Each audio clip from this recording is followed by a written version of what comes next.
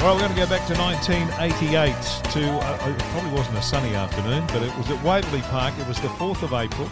It was just on 19,000 people at Waverley to watch Footscray take on Sydney. And a man who was making his debut that day was Mark Hunter, the first of 130 games for the Doggies. Hello, Mark. How are you? G'day, Kev. I think it was a sunny day, actually, that day out at Waverley.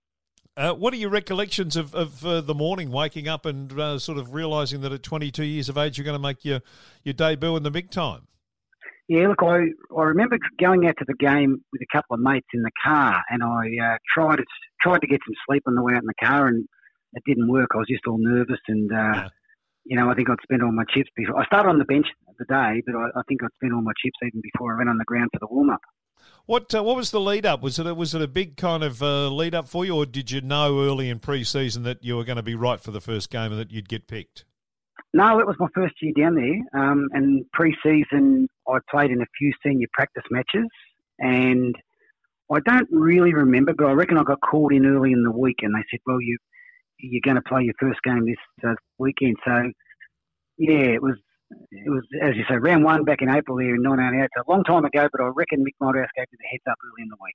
How'd you get to the Doggies? Because you played suburban footy at Melton, and my memory is in conversations I've had with different people that Gordon Casey had a bit to do with you back in those Melton days.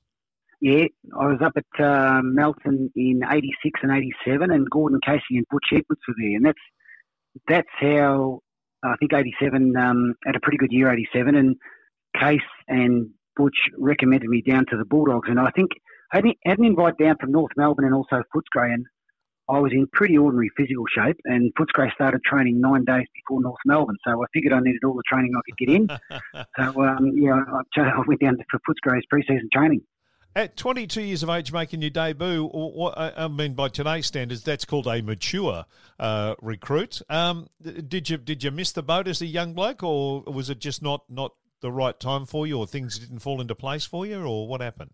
No, I was at Geelong in 84, 85. I played a year under 19s in Geelong in 84.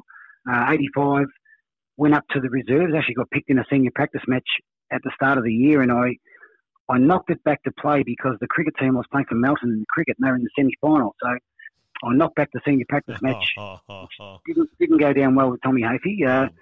So go back and play in the cricket, the semi-final for Melton. So I played the first 5 games in the reserves for Geelong and had shocking back pain. I just couldn't get rid of it. And it was misdiagnosed.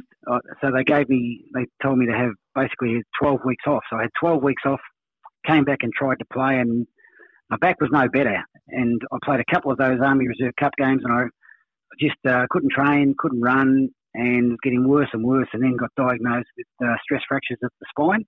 Oh. So that was the end of that year, and pretty much half of the next year, 86 was pretty much half of 86 as well. So I don't remember if they had lists or whatever they had there, but I got, let go at the end of 85 with a back injury this half of 86, and went and played the last half of the year at Melton in 86. So when you went down to the Doggies, obviously you must have been at the back of the line when they were handing out jumpers, because you got number 44, which I don't think had been used in a game for about 10 years before you grabbed it at the start of 88. Well, it could have been worse. Scotty Wynd had, 52, did he, Scotty Wynd? Something like that, yeah. Yeah, Magic McLean, 51, so I guess I wasn't that bad off. I had Matty Hogg there, number 43, so I think the 40s did okay that year. Well, you and Matty made your debut that day. Yeah, 43, 44, Troy Maloney, 40. I can't remember all the other numbers. Michael Ford, 45, so... Yeah, there are a few along that part of the bench in the locker room that managed to play seniors. And that day, not only was it you and Matthew Hogg's debut game, but it was Terry Wallace's first game for the Bulldogs. Yeah, Plough. I remember that one well, and also the one, it may have been the week after when he got bowled over. I was on the bench that day, and he had his jaw broken out at the Whitten Oval or Western Oval, and he came off the ground, not in a very good state. I was the one that went on the ground, so... Yeah, he was a fantastic player for us. He just didn't have much luck that day at the Western Oval. When you made your debut at Waverley, was there a sense that you'd made it? Did you feel like, I'm up for this, or did you still feel like a suburban footballer at an AFL club? probably a suburban footballer at an AFL club. Just went down and did the pre-season and, managed to get a spot actually in the forward line, believe it or not, for that first game. Come off the bench and played in the forward line. And I think you look around, you see your Hawkins and your Kennedys and your Fosters and, such big names that you just slink into the corner and do your best when you get a chance. Well, I was going to ask you about that because your stats for that first game are pretty good. 10 kicks, 1 mark, 2 handballs, 2 tackles. But the thing that immediately caught my eye that I hadn't remembered was 1 goal and 1 behind. What were you doing in the forward line?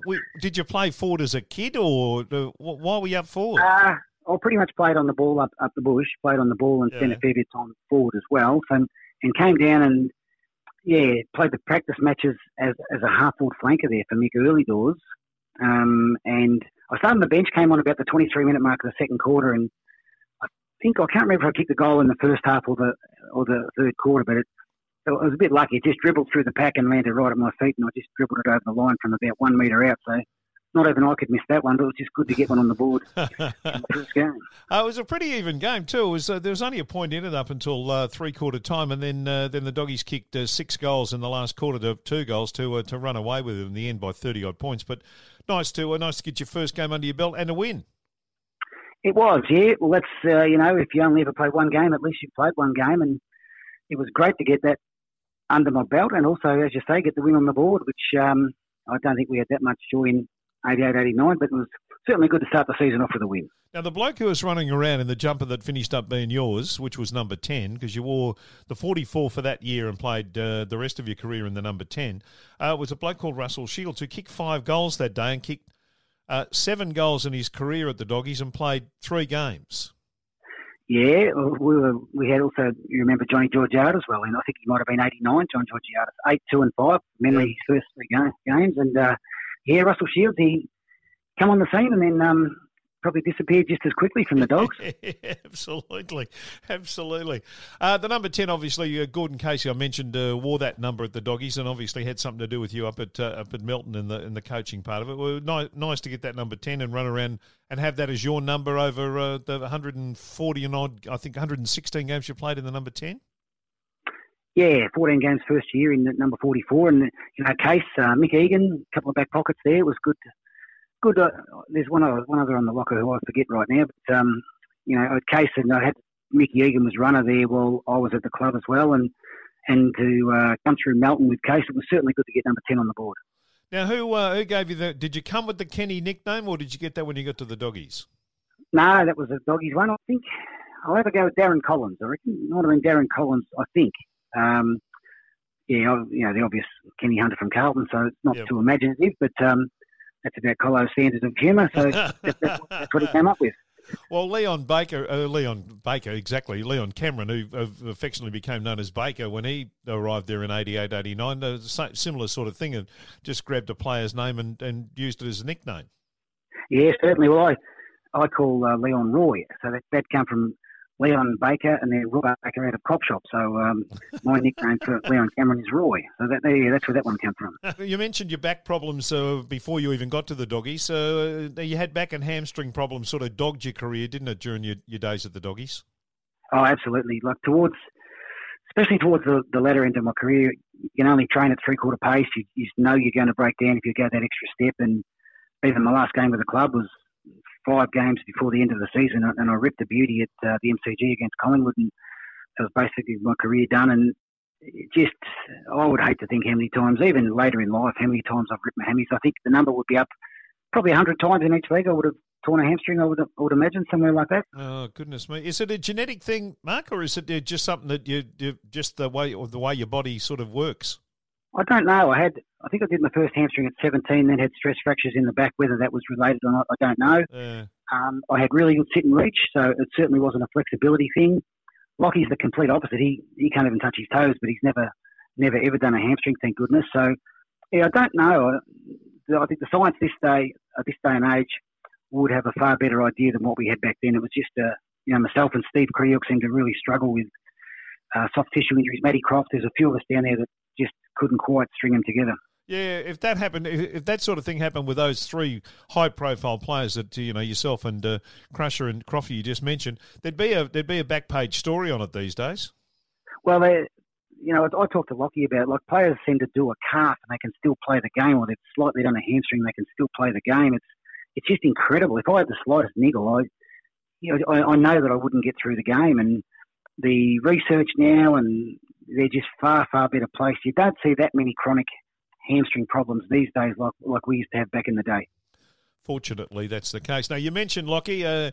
These days, of course, you're known as father of Lachie, not Mark Hunter at all, who played 130 games and had a very good career of his own. You're just Lachie's dad.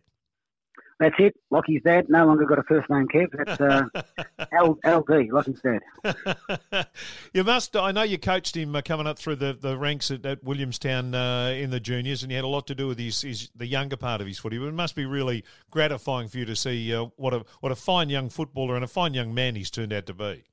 Yeah, it's fantastic. Like, as you say, I coached him pretty much all the way through from under-9s through to when the Western Jets took over, or school footy as well when St Kevin's took over, and seen him come right through. And same thing. You hope they play one game, or hope if they don't play a game, get the best out of themselves. And I remember back to his first game, and just hoping he got a kick on the night. It turned out to be a pretty good night.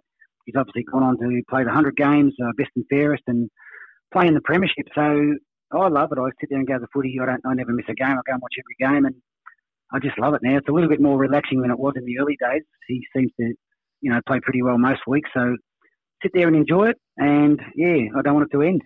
What about do you ride every bump? Are you that sort of dad who sits there and just sort of watches your own kid? I know you're a footy nut in terms you love your footy, but do you just watch Lachie, or do you watch the game, or how do you view it?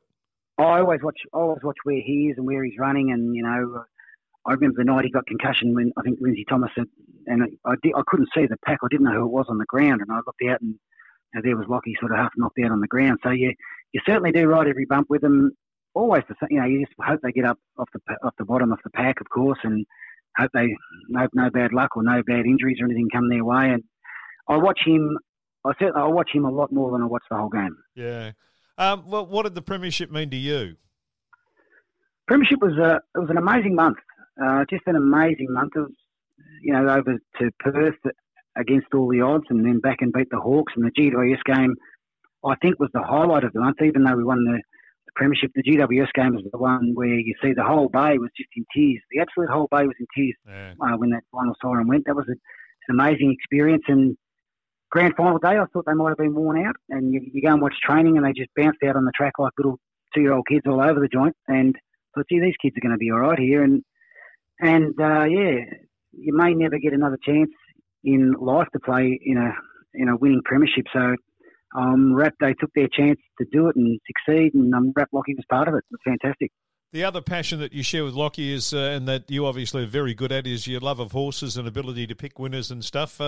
Did he just pick that up naturally from you? Oh, no, he's the worst punter in the world, Lachie. He's given the punt.